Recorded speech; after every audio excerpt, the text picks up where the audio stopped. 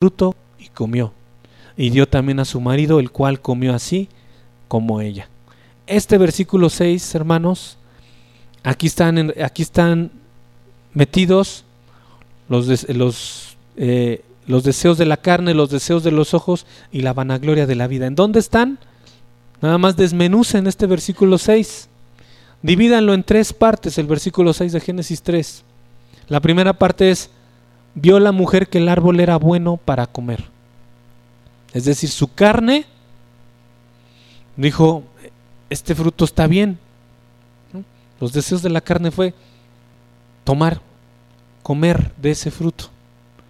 Después ve la segunda parte, como si lo estuvieras desmenuzando, y que era agradable a los ojos.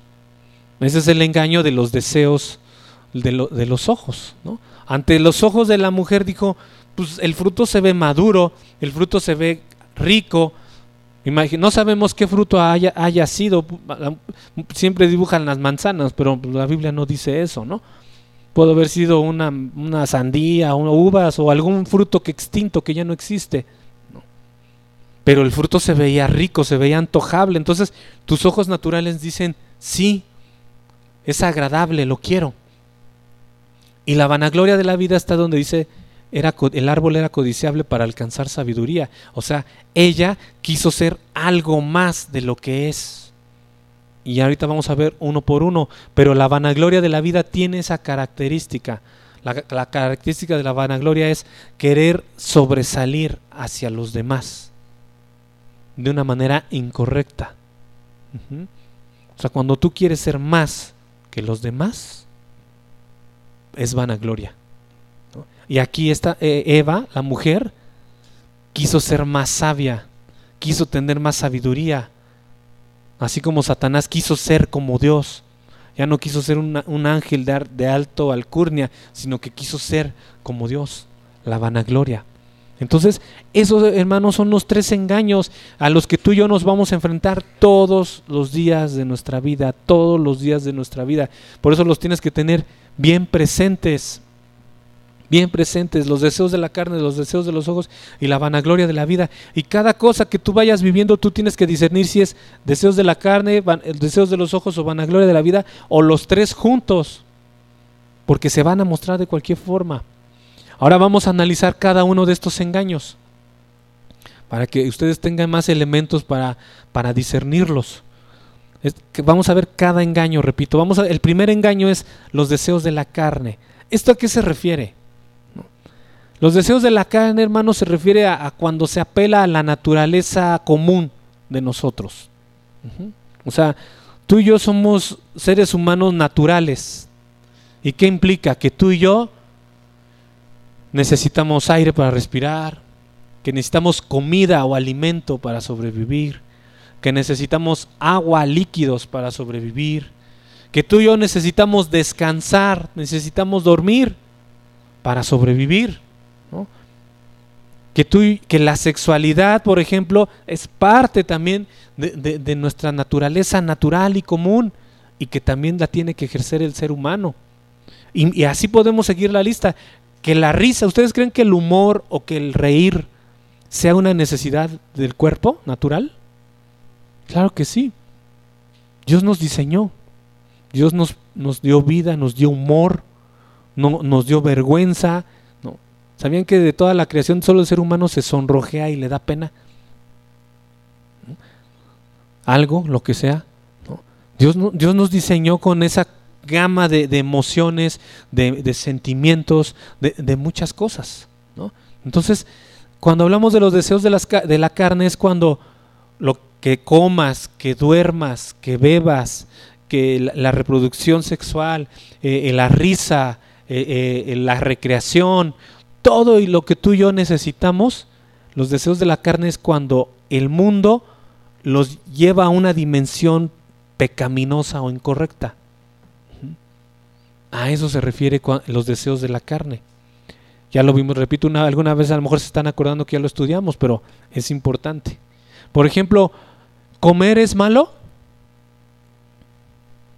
Comer, ahorita que se te antoja una ensalada, unas enchiladas de mole con jamón, con crema y queso, ¿se te antojan? con un agua de limón o de Jamaica o unas tostadas de tinga o lasaña, un espagueti. ¿Es malo que lo que se te antoje o que vayas ahorita saliendo y que te comes algo así? No es malo. Ese es nuestro hombre natural. Así Dios nos diseñó que tenemos que comer. Pero cuando trasladamos la comida a un nivel como la glotonería o gula, entonces ya se vuelve pecado, ¿no? Cuando ya no es el comer para sobrevivir, sino cuando ya va más allá, ¿no? El agua, ¿quién tiene sed ahorita? Hablando de eso, pues todos en algún momento, ahorita que ya está el solecito, pues a todos nos da sed, ¿no? ¿A quién no se le antoja de momento una coca, por ejemplo? O un agua de limón con hielos, ¿no? La sed no es mala. Aplacar la sed no es malo, es natural, ¿no? De hecho se nos recomienda tomar mucha agua. Pero si saciamos nuestra sed con puro refresco o con alcohol, con whisky, con cerveza, ¿ya está bien o ya es pecado? Esos son los deseos de la carne, ¿no? Dormir, ¿será malo dormir? No, todos hay un momento en el que ya, por el trabajo, porque te desvelaste, por esto, por lo que sea, es natural, no es malo dormir y tener sueños, así estamos diseñados, ¿no? Pero cuando duermes de más, de tus 8 o 9 horas, que sería el promedio que debes de invertir, algunos duermen 5 o 4, algunos 2, ¿no? Pero cuando duermes más de tus 8, 7, 9 horas, más o menos, que es el promedio de un adulto que debe de dormir, porque acuérdense que los bebés duermen más, ¿no? Conforme vas creciendo, vas madurando, necesitas menos horas de sueño. Pero si tú ya duermes periodos de 10, de 11, de 12 horas, o te duermes a cada rato en tu casa, eso ya no es tu hombre natural, ya es los deseos de la carne a un extremo más allá de lo que debe de ser, ¿no? ¿La sexualidad es mala? No es mala, hermanos, ¿no? Acuérdense, o sea, ¿quién diseñó al hombre y a la mujer? Dios. ¿Quién diseñó la procreación y todo lo que ya sabemos, ¿no? Dios lo diseñó, no es malo, ¿no? Acuérdense que la iglesia romana sí lo quiere ver mal. Por eso ahí está el celibato y por eso hay miles de casos de pedofilia y homosexualismo entre los sacerdotes católicos, porque ellos lo quieren ver mal el sexo cuando no lo es, porque Dios lo hizo y lo hizo para el bien, lo hizo bueno, fue bueno delante de Dios. Pero el sexo se vuelve malo cuando se hace de manera ilícita, y cuando es ilícito, fuera del contexto del matrimonio. Si es soltero se llama fornicación, si es casado y no es su esposa se llama adulterio. Entonces, la naturaleza requiere la sexualidad, sí, pero los deseos de la carne es cuando eso lo llevan a un terreno sucio, pecaminoso, que no debe de ser, ¿no? Reír es bueno, les dije hace un momento, sí. Todos tenemos que soltar carcajadas de vez en cuando y reírnos, porque es parte de así Dios nos hizo, nos dio humor, nos dio la alegría, nos dio el sentido de entender un chiste o algo, o por ejemplo ahora que están de moda los memes, ¿no? Y pues una sola imagen, una cara o algo y dice algo y ya te da risa porque tu cerebro entiende la idea de lo que quiere decir, ¿no? Hace poco vi un meme ahora que les clausuraron su partido a los de la NFL y pues, o sea, pues pobres que ya no lo vieron, pero la verdad sí me dio mucha risa, ¿no? O sea, tú ves ahí la cancha ahí con lodo y no sé qué. Entonces el humor te lleva y piensas, te imaginas y te da y provoca la risa. Pero cuando lo que te provoca la risa es un albur, una falta de respeto a una mujer o a un hombre o a una autoridad, o cuando el chiste ya va más allá de lo que es lo correcto, entonces esa risa pasa de ser una risa sana o alegría sana, pasa a una risa provocada por algo pecaminoso que no debe de ser. Y así, hermano, Y así sucesivamente tú puedes darte cuenta cuándo son verdaderamente necesidades del cuerpo, porque así Dios nos diseñó, y cuándo son los deseos de la carne pecaminosos, ¿no? Cuando va más allá, ¿no? Cuando algo que es limpio se vuelve sucio, ¿no? Cuando algo que es natural se vuelve pecaminoso. Esos son los deseos de la carne. Hay un concepto que dice, es apelar a las necesidades naturales y normales, satisfacerlos de una manera prohibida. Tu hambre, tu sed, tu sexualidad, tu cansancio, todas tus necesidades naturales y normales que todos tenemos, bueno, cuando los satisfaces de manera prohibida o pecaminosa, esos son los deseos de la carne. Ajá. Si tú como cristiano o cristiana te dejas llevar por los deseos de la carne y satisfaces tus necesidades naturales como el hambre, la sed, la sexualidad, el descanso y todo esto, lo satisfaces de esa manera de sucia, ¿cuál va a ser el resultado de eso?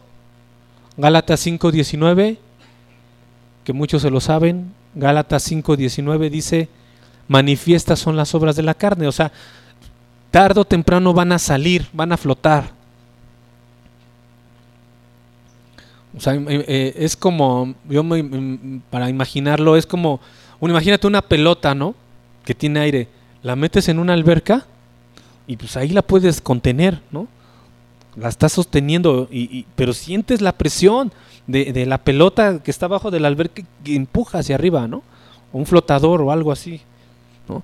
En algún momento se te va a zafar o te vas a mover, y esa pelota va a salir, ¿no? Se va a manifestar así en la vida del cristiano, ¿no?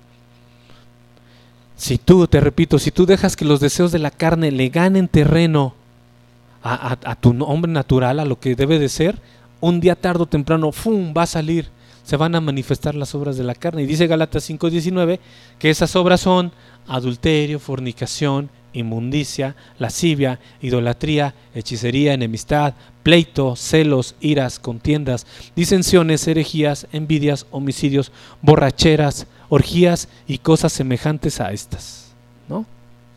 Vean, por decir ya nada más para acabar esto, adulterio, fornicación, inmundicia y lascivia, las 4 primeras que aparecen en la lista. Aunque lascivia tiene la palabra aplica para muchas cosas, aquí se mete como en la cuestión sexual. Entonces, adulterio, fornicación, inmundicia y lascivia son la carne que satisface la necesidad sexual del hombre, pero de una manera incorrecta. Entonces, tú y yo que debemos entonces de estar apercibidos, tú y yo que tenemos que estar recordando continuamente, ¿qué es lo que tenemos que hacer los cristianos? Bueno, les voy a leer rápido unos versículos, no los busquen, nada más anótenlos si quieren. Romanos 7:18 dice, yo sé que en mí, esto es, en mi carne no mora el bien, porque el querer el bien está en mí, pero no el hacerlo. O sea, que en la carne no hay nada bueno, acuérdate, hermano. Nunca pienses y digas, no, yo soy bien bueno, no es cierto. Todos sin excepción, en nuestra carne moral está ese pecado ahí. Juan 6:63, la carne para nada aprovecha. Es decir, si tú empiezas a satisfacer los deseos de la carne, como te acabo de mencionar, en nada te va a aprovechar. ¿Por qué? Porque el resultado de la carne es pasajero. Nada más te provee para un ratito, satisfaces tu carne un rato y ya. Los pecados de tipo sexual satisfacen a las personas por unos minutos. Y después de esos minutos viene la tragedia, ¿no? Embarazos no deseados, puede ser que estaba casada y llega alguien y la mata y saca la pistola y lo encuentra. ¿Han visto de esas cosas en los periódicos? ¿Cuántos crímenes pasionales suceden por engaños, por adulterios, ¿no? Cosas horribles que pasan, ¿no? ¿Qué fue? Fue la cosecha por haberte metido con la mujer que no tenías que meterte, ¿no? La carne para nada aprovecha, dice Juan 63, ¿no? Juan 6:63, la carne para nada aprovecha. Filipenses 3:3. Nomás le estoy leyendo la palabra exacta, ustedes pueden leer todo el versículo. Filipenses 3:3 dice: no teniendo confianza en la carne. ¿Esto qué quiere decir? Que tú, como yo, como cristiano, no debes de confiar nunca en tu carne y decir, no, yo sí aguanto, ¿no? 3:3. No puedes decir, yo soy capaz de meterme al antro y no pecar. Soy capaz de irme con mis amigos de la escuela y no pecar. No pongas tu confianza en la carne, dice Filipenses 3:3. No teniendo confianza en la carne, porque la carne es mala, porque la carne para nada aprovecha y te va a llevar a la perdición, ¿no? Y Romanos 13:14 dice: no proveáis para los deseos de la carne. O sea, que tú no le eches más leña al fuego, ¿no? Que si ya tus sentidos se están extraviando, si ya tu necesidad natural ya está buscando cosas, pues tú no le proveas más para los deseos de la carne. Si tú vienes de un contexto de alcoholismo y vas saliendo, o vienes de un contexto de alcoholismo y vas saliendo y te invitan al antro, o te invitan a la cantina o a la pulquería como antes existían, o todavía existen, eso es proveerle a los deseos de la carne, porque tú sabes que ahí te vas a encontrar con eso que te tiene esclavizado o que te tuvo esclavizado. Entonces, ¿qué vas a hacer ahí? Tú le estás proveyendo, o sea, tú le estás echando leña al fuego para tú mismo quemarte, ¿no? El proveer para la carne es como si está en la hoguera y tú le pones más leña y le pones thinner y le pones alcohol y le pones periódico y le pones todo lo más flamable que puede existir, y después te subes y te amarras en ese palo y le prenden un cerillo, ¿no? Eso es proveer para la carne, ¿no? Y ese es, hermano, el primer engaño. El primer engaño, porque el mundo te va a decir: la sexualidad, ¿qué tiene de malo? Es hombre, es mujer, se aman, se quieren, se conocen desde chiquitos, ¿no? El IMSS, el ISSSTE y la Secretaría de Salud te dice: allá hay preservativos, úsalos, eres libre de disponer, ya eres grande, tus derechos humanos, tu derecho a tu libertad, tu cuerpo es tuyo, tú puedes hacer con él lo que tú quieras. Pero el cristianismo te dice que ¿a quién le perteneces? A Dios, que tu cuerpo es templo del Espíritu Santo. Tú ya no te perteneces a ti mismo, tú ya eres de Él. Él te compró, ¿no? Tú ya no puedes disponer de este cuerpo, o sea, ya no es tuyo, le pertenece a Dios, ¿no? Entonces, te repito, ese es el primer engaño, porque el mundo te va a parecer así como: no pasa nada. Alcoholízate, vive tu vida, diviértete, ¿no? Como les dije, y pasan a los jóvenes bailando y en el antro y fumando cigarros y fumando droga y felices, y mira, no, este es tu mundo, eso, hazlo, eres libre de hacerlo. Es un engaño, porque si se viera la realidad de lo que viene después, ¿no? Y aún así, como yo les he dicho el ejemplo de la cajetilla de cigarros, y aún así el pecado puede cegar tanto a la persona que aunque la cajetilla de cigarros trae aquí una rata muerta y te dice: así vas a quedar, aún así te lo sigues fumando, ¿no? Te traen ahí un hombre con enfisema y con un hoyo aquí y de todo lo que produce el cáncer, y te ponen un pulmón. ¿Cómo es el pulmón de un fumador? Y es como un carbón ahí, ¿no? ¿Y cómo es un pulmón sano? Pues está rojito y aún el fumador viendo lo que le va a producir, y aún el fumador viendo que su pariente se acaba de morir de cáncer pulmonar, y aún que le suban el cigarro como a no sé, como a 100 pesos la cajetilla o no sé en cuánto ya se la venden, aún el pecado lo lleva y le dice: la compro, porque los deseos de la carne engañan a la persona y lo jalan, lo absorben, se lo comen, lo arrebatan de Dios, lo quitan de la vida, ¿no? Vamos a pasar al segundo engaño. El segundo engaño. ¿Cuál es el segundo engaño? Dice entonces en primera de Juan, versículo 16: los deseos de los ojos. Los deseos de los ojos, ¿no? Y aquí les hago una pregunta: ¿el ojo tiene vida por sí mismo o forma parte de todo nuestro cuerpo? Forma parte de todo nuestro cuerpo, ¿no? Sin embargo, el ojo, hermanos, tú lo debes de entender como ese sentido más sensible de todos. Es el sentido más perceptible de todos. Tienes tacto, tienes olfato, tienes gusto, tienes oído, pero los ojos son las ventanas del alma. Son las ventanas de toda la información que va a entrar a tu cabeza y a tu corazón. Esos son los ojos, ¿no? Entonces, ¿han escuchado por ahí que dice, deleítate la vista, por ejemplo? Asómate y deleítate la vista, te dicen, ¿no? Y te asomas y pues a lo mejor es un paisaje muy bonito, ¿no? Y tus ojos se llenan de la naturaleza y de una montaña, de una luna, de una noche estrellada, y tus ojos se deleitan en eso, ¿no? Pero también hay palabras, suena fuerte, pero se usa muy común, que es échate un taco de ojo. ¿Han escuchado eso? ¿No? Aviéntate un taco de ojo. ¿Qué significa? ¿Que el ojo se va a ir a comer algo? ¿No? Pues si ustedes buscan lo que significa, eso significa como ve y deja que tus ojos vean algo que le gusta ver, que se va a deleitar, pero sí dice una definición por ahí que yo busqué, pero va principalmente relacionado con una persona, ¿no? O sea, dicho de otra forma es, ve y codicia a esa mujer, o las mujeres a ese hombre, o bueno, ahora ya puede ser de los dos, que tanto te gusta, ¿no? Te ponen mujeres semidesnudas para anunciar un chicle, ¿no? Es deleitarte los ojos, ¿no? Porque el chicle, ¿qué te importa, no? ¿Dónde está aquí? Una Halls, ¿no? Y te ponen a Niurka, no, ya que esa ya ni existe, ¿no? Te ponen una actriz muy guapísima, exuberante, casi desnuda, y para anunciar una pastilla X, ¿no? Deleítate la vista, ¿no? Entonces, si la carne ya puede, como les dije en el engaño 1, la carne ya busca satisfacer los deseos de la carne, bueno, pues el ojo se vuelve como ya el sensor más importante de todo el cuerpo.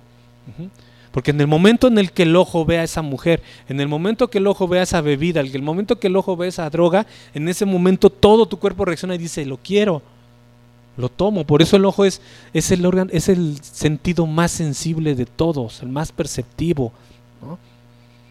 Por eso puedes agarrar tu Biblia o otro libro y estás leyendo y después de 10, 15 minutos, ¿no? Pero se pone de momento la pantalla roja y dice Netflix. Y tus ojos, y se te ponen todas las series, todas las películas y todos, ¿no? Y tú tienes el poder en la mano.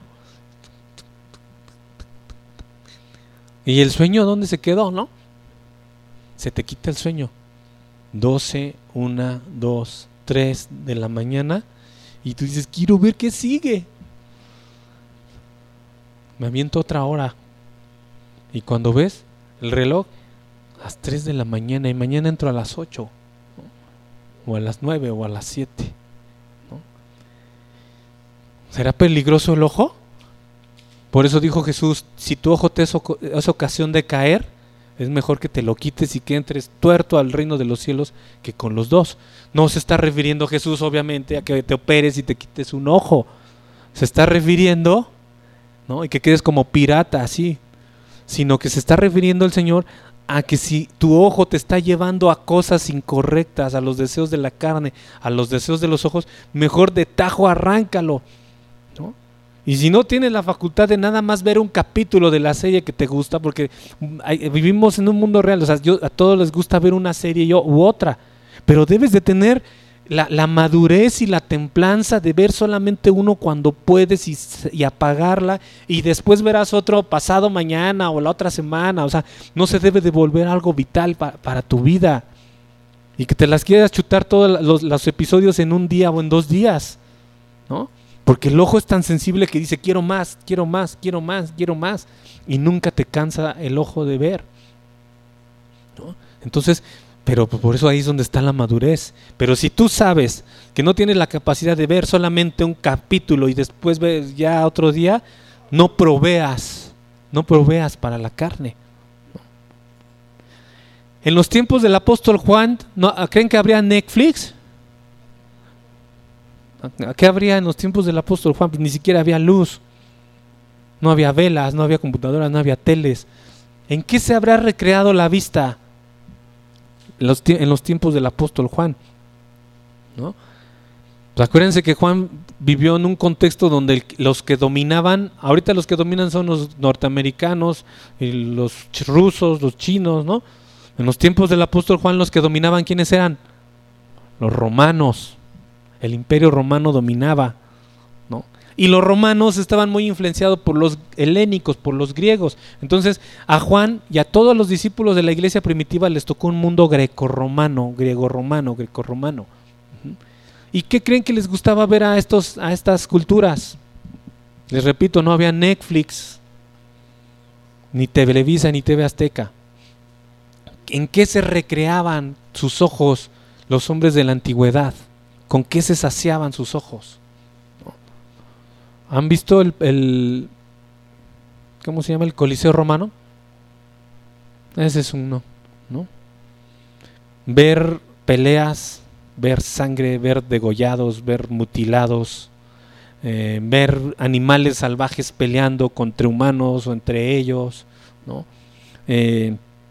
Había también cuestiones pornográficas que también se hacían en aquellos años, en los templos paganos, los dioses, sus dioses paganos, Nerón y los emperadores romanos y todo eso que para ellos era natural, porque eran hombres naturales, ¿no?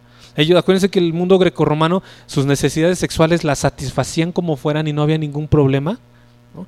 Eso era lo que el ojo veía en aquellos tiempos: muertes, peleas, gladiadores, sangre, sexo, pornografía, ¿no? Todo eso era lo que saciaba el ojo del mundo antiguo en los tiempos de Juan, ¿no? Y te hago la pregunta: ¿habrá cambiado mucho de los tiempos de Juan o los tiempos de la iglesia primitiva a nosotros?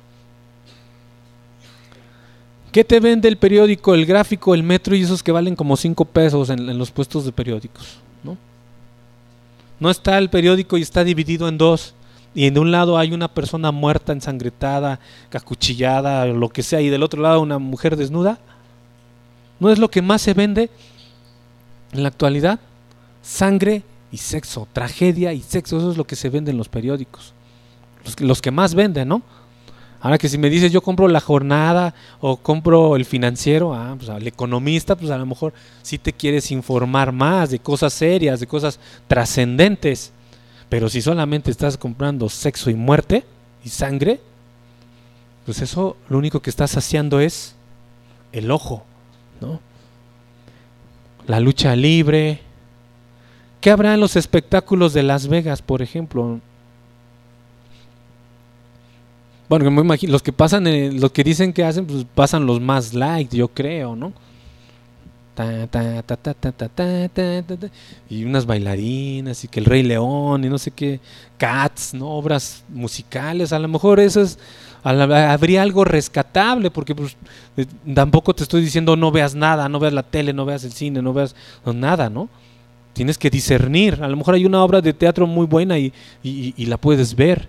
Pero en Las Vegas está comprobadísimo que es Sodoma y Gomorra, y que ahí hay una perversión terrible en los espectáculos que también ellos usan y tienen, ¿no?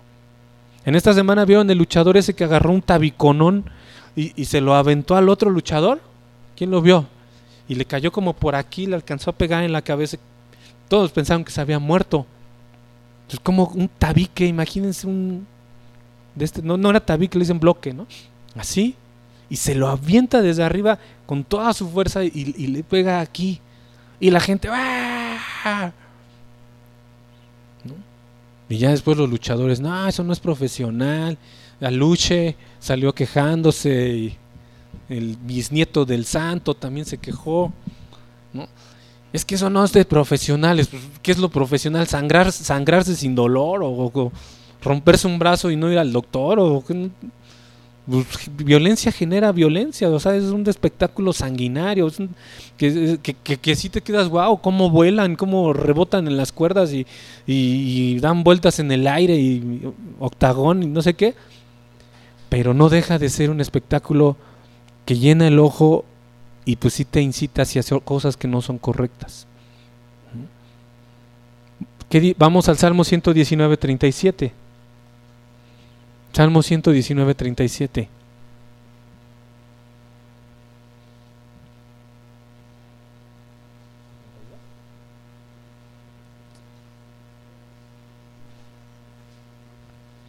¿Qué dice el Salmo 119:37? Aparta mis ojos que no vean la vanidad. Y sabes una cosa, el ver cosas incorrectas pueden crear en ti desear algo incorrecto que te puede llevar a la muerte misma. En Josué capítulo 7, léanlo después en su casa con calma todo el pasaje. Narra de una historia de un hombre llamado Acán, con acento en la segunda A, ¿no? ¿Y qué pasó en esta historia de Josué capítulo 7 de nuestras Biblias? Bueno, les voy a contar la historia en resumen. Y ustedes ya saben que Moisés muere en el monte Nebo, Josué se queda a cargo del pueblo de Israel y comienzan la entrada a la tierra prometida y empiezan a conquistar. El primer pueblo que conquistaron fue Jericó.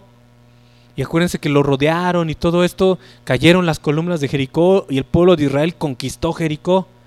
Después, el pueblo que seguía, que tenía que conquistar el pueblo de Israel, era un pueblo que se llamaba Jai, H-A-I, Jai. Entonces, en el capítulo 7 de Josué se narra cómo Josué envió a hombres desde Jericó, dice en el versículo 12, los envió a Jai, pues para que vieran, ¿no? Como espías de guerra.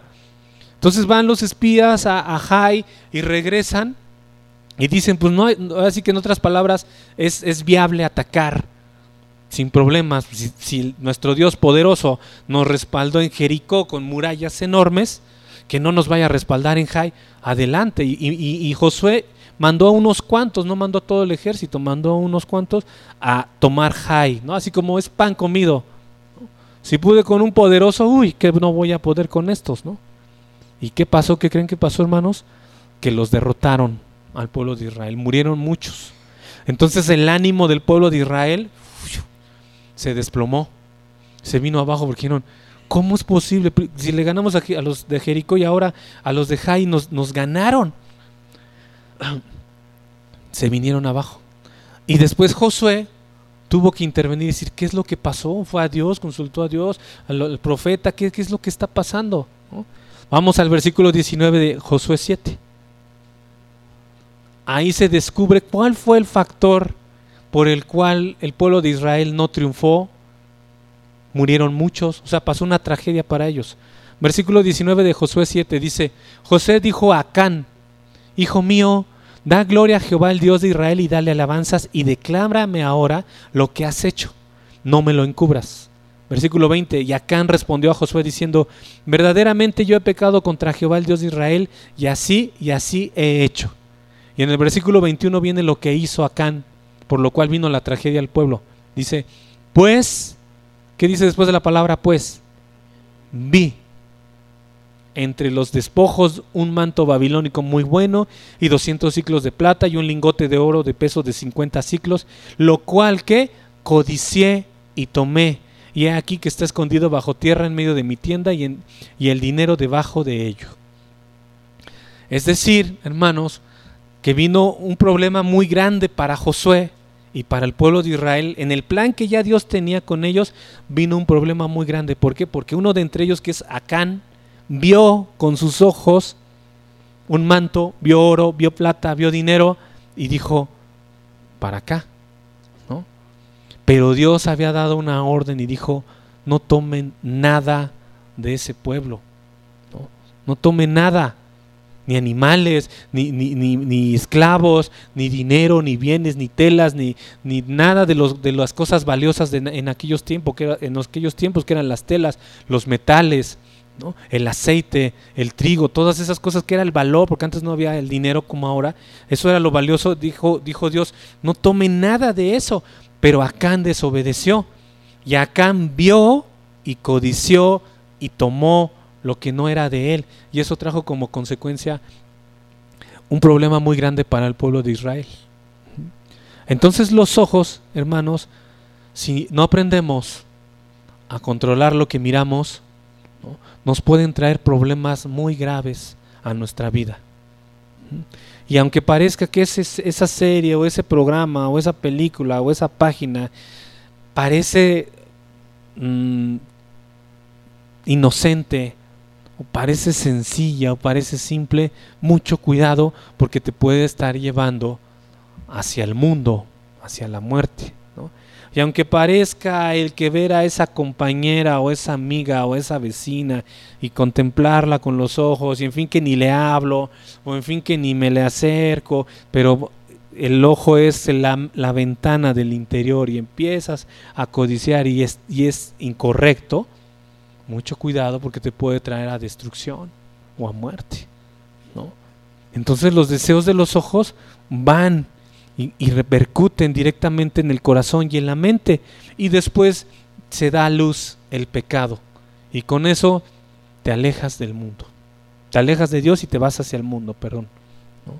Y ese es un engaño, ¿no? Son engaños que el mundo está poniendo delante de nosotros. Y sabes qué, hermano, lo que miras no solamente es en ese aspecto que les digo de violencia o de sexualidad y todas esas cosas morbosas que al ojo le gustan ver, ¿no? No solamente es eso, ¿no?, sino que también hay que tener cuidado con otras cosas, como lo que leemos, como lo que estamos viendo con nuestros ojos, aunque no parezcan malos, porque vamos otra vez al punto. Te digo, ver pornografía es malo, pues el cristiano que entiende va a decir, sí, es malo, pero ¿habrá libros que sean peligrosos para un cristiano? Porque leer un libro es bueno, pero puede ser peligroso, ¿no? ¿Ustedes creen que hayan películas muy buenas, de calidad muy buenas, que sean dañinas para nosotros, los cristianos? Les voy a dar un ejemplo. Yo no la he visto, pero he escuchado mucho hablar de la película Agora. ¿Alguien la vio? Bueno, es una película muy buena, dicen los que saben. Tiene varios reconocimientos, el Oso de Berlín, no me acuerdo qué premios, porque está muy padre, está muy bien hecha, ¿no? La producción está en los tiempos de los griegos, de los romanos, por aquellos años, y es una megaproducción.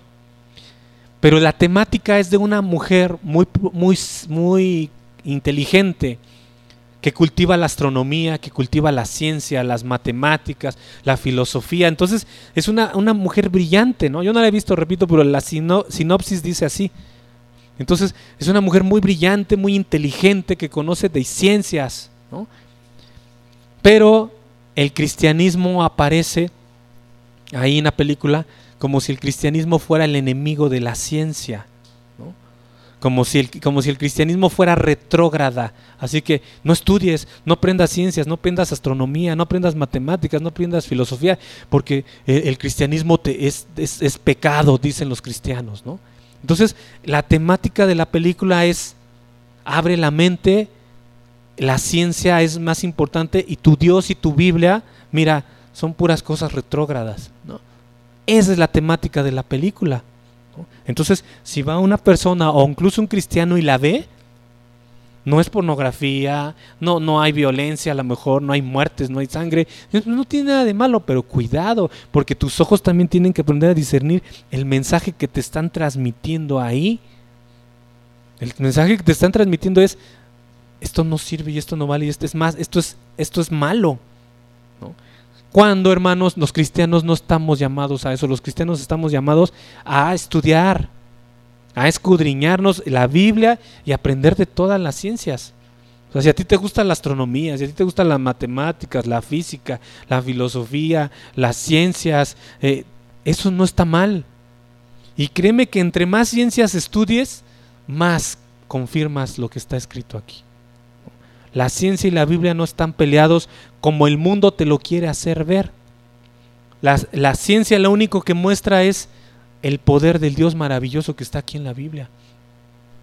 Cuando empiezas a ver cómo funciona el sistema solar, cómo los planetas, cómo las bacterias, cómo los microbios, cuántas especies de mariposas hay, cuántos tipos de pájaros existen, cómo subsiste el león con su león chiquito, y cuando empiezas a ver todo cómo funciona, como todos los científicos genuinos dicen, hay un Dios creador verdaderamente. Pero el científico soberbio y endurecido dice, no hay Dios. ¿No? Entonces obviamente que van a tratar de tirar todo tipo de literatura y de películas y de cosas con tal de boicotear a Dios. Porque ¿cuál dijimos que era el fin del mundo? Ir en contra de ¿quién? De Dios. Ir todo lo que Dios diga, siempre ir en contra, en contra, en contra y en contra. ¿No? Entonces, tú y yo estamos llamados, hermanos, a cuidar nuestros ojos. Cuidado entonces con los deseos de la carne, porque es un engaño. Cuidado con los deseos de los ojos, porque ese es otro engaño. Y aunque parezca que no tiene nada de malo, la palabra de Dios nos muestra que no es así. ¿Ok? Nos queda pendiente la vanagloria de la vida. La vemos, si Dios lo permite, la próxima semana, y seguiremos ahondando respecto a este tema. Vamos a cerrar nuestras Biblias.